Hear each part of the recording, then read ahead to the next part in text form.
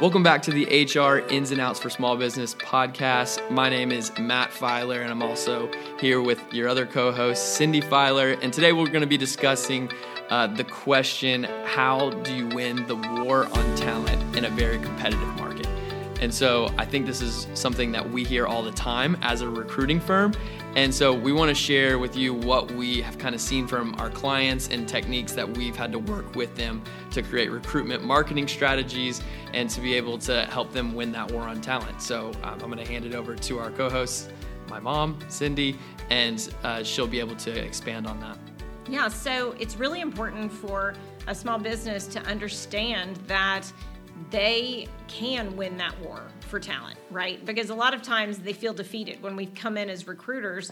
Many times they say, well, we'd like to get the talent the big businesses can get, but we can't get them because. And we like to stop them and say, no, you can get that talent. And so we want to go through some of the ways that you would be able to do that. So I like to call those levers. And so if you think about a series of levers where you don't have to have all the levers pulled, but maybe some of them. So maybe you can't pull the high salary lever that a large company can pull, but you can pull some of the other levers. So we're going to be talking about those things today because it's important to know, and it seems like when we talk to our clients, they don't understand that things that they can do and they can afford mean a lot to candidates.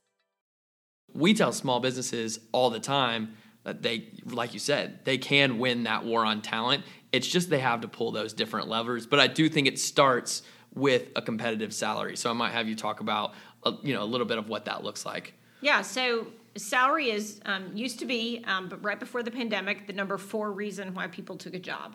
Right now, it's the number 2 reason why people take a job and keep a job. So it has become more and more important. And I would like to say that probably is because a lot of companies have gone virtual now. And so really, salary is something that has become more important because if they're working for a company behind their computer, it kind of doesn't matter what that company looks like. They just are taking the best pay that they can, unfortunately. So I think as it goes back to people not being so hybrid or so virtual in their work, we're going to see salary dropping on that list. But when we look at salary, we want to look at market rate because a lot of our clients that are small businesses that don't understand market pay, what they say to us is, well, 5 years ago, that position was $45,000, so I think I want to pay. And we 47. will say, this is our least favorite part of our job, is when we walk in and someone says, our controller left this month, and they've been here for 15 years, and we'd like to pay them $64,000. And we have to look at them and say, that's not going to work. You are not going to get a bookkeeper for $64,000. Right.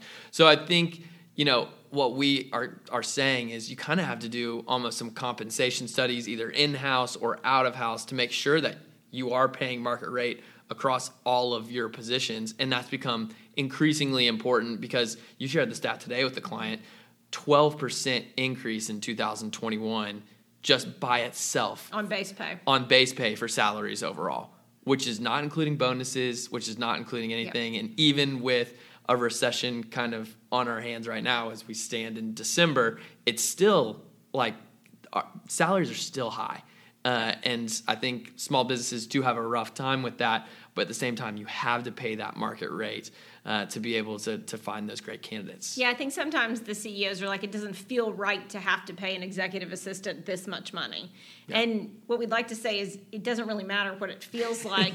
That is the market pay. If I want to buy a steak at the Kroger, I have to pay how much it costs for the filet mignon. If I don't want the filet mignon, it's okay. I can pay less. I can get the hamburger meat.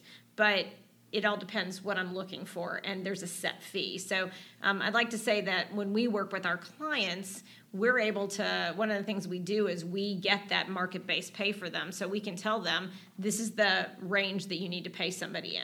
But to put a pin in salary, the minimum you want to pay is market pay. Mm-hmm. You don't want to pay under market pay because if you pay under that market-based pay, it means that you're getting a deal on somebody.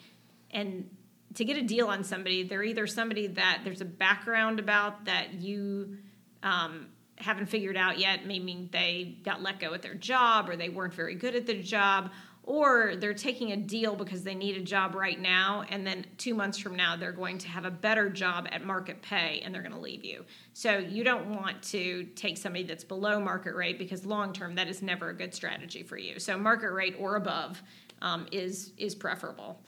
And then I'm just going to throw out another term just because it's something we use, is positions that are high availability or low availability positions. So a high availability position is someone like maybe an executive assistant that's virtual. And that's somebody that if we go looking for those, we can find lots of them. You have a lot of choices. The market is flooded with them. And again, you can keep their rate at around market pay.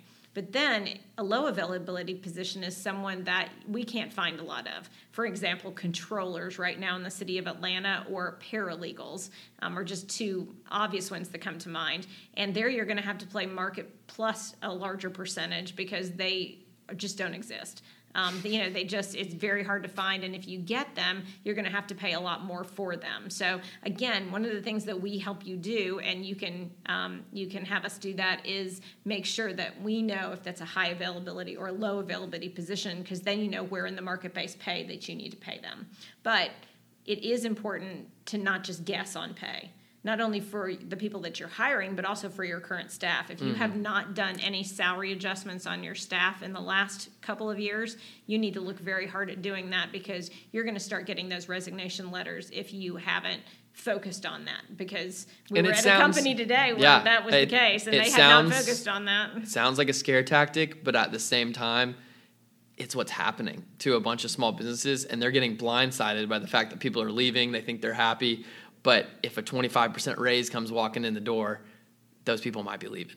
Yeah, so retention-proof your staff and make sure that they are not leaving by making sure that their pay is correct, but also right-sizing the pay for any people that you're hiring. So it's important to know not only what that job is, but also how much you have to pay for it. Yeah, absolutely. All right, so that is competitive salary, and paying market pay is super important.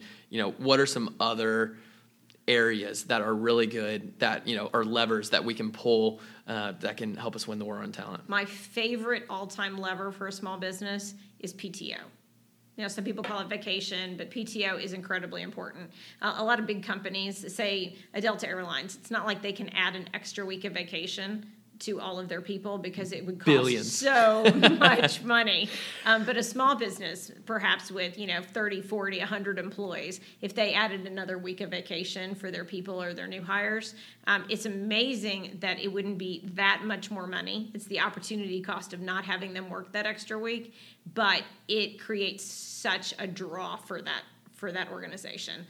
From a hiring perspective as well as a retention perspective, because time is incredibly important to people these days, especially our millennial generation and our Gen Zs. If you want to really create a workplace of the future with them in mind, then you're going to make sure that you are creating a PTO strategy that's ample, because they want the time off.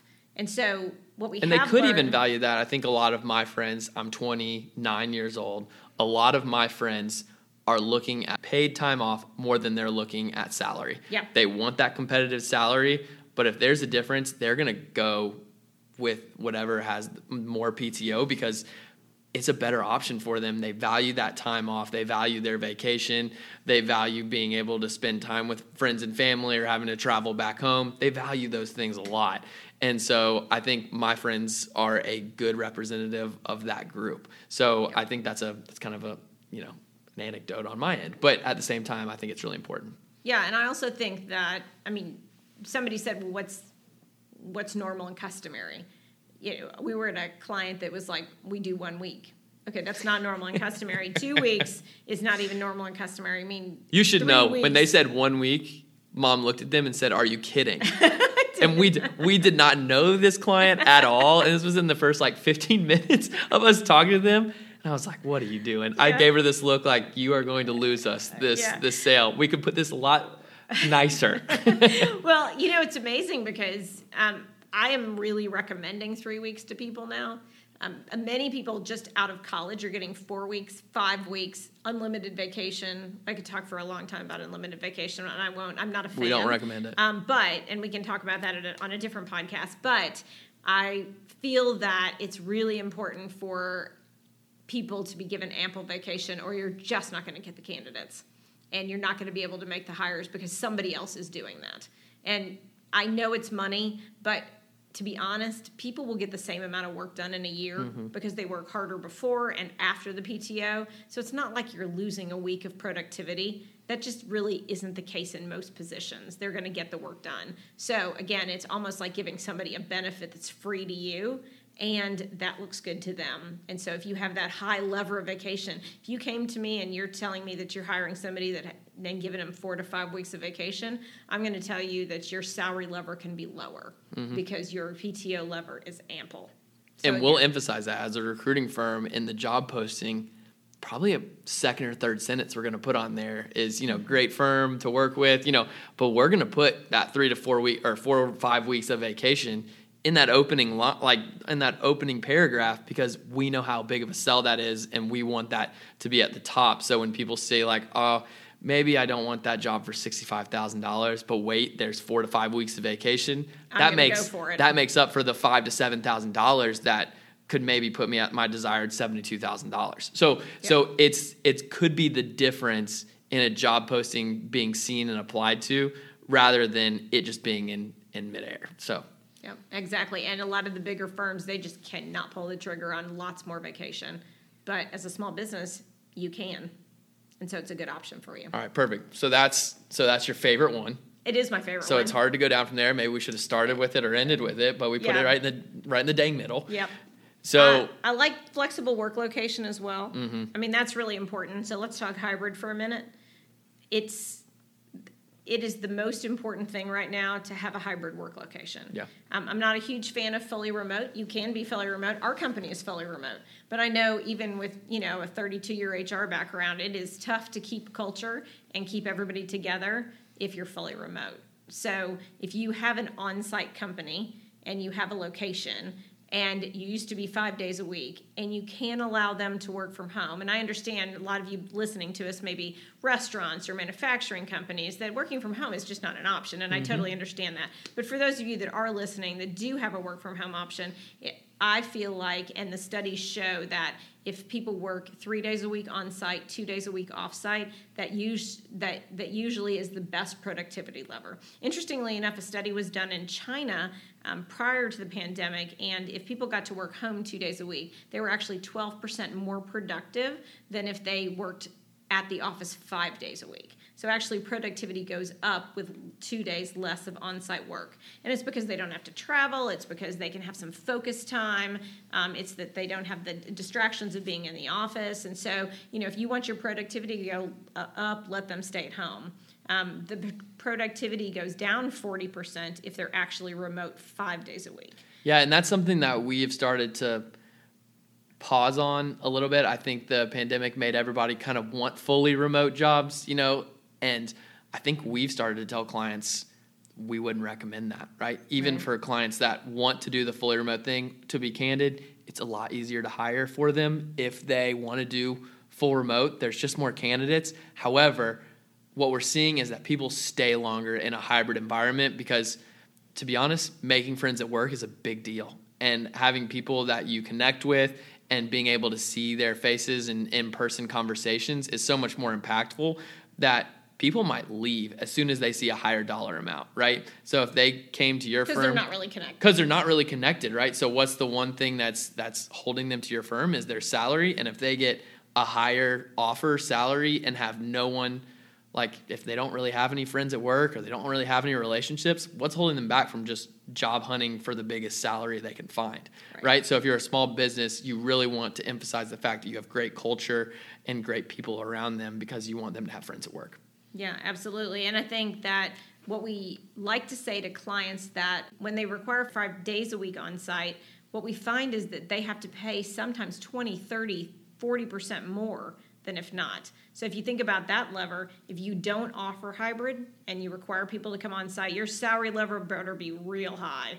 Otherwise, you're not going to get those people. So those are just some of the levers that we can talk about today. Yeah, and I think we're going to expand on some of these levers. I think we want to talk about 4-day work week in another podcast, but we want to make sure that you're pulling these levers in the right situations to make sure you get the best candidates for the positions you're trying to fill or for the positions that you're trying to keep, right? And so thank you so much for listening. We really do appreciate it. And we'll kind of expand on some of these in the coming weeks. Thank you.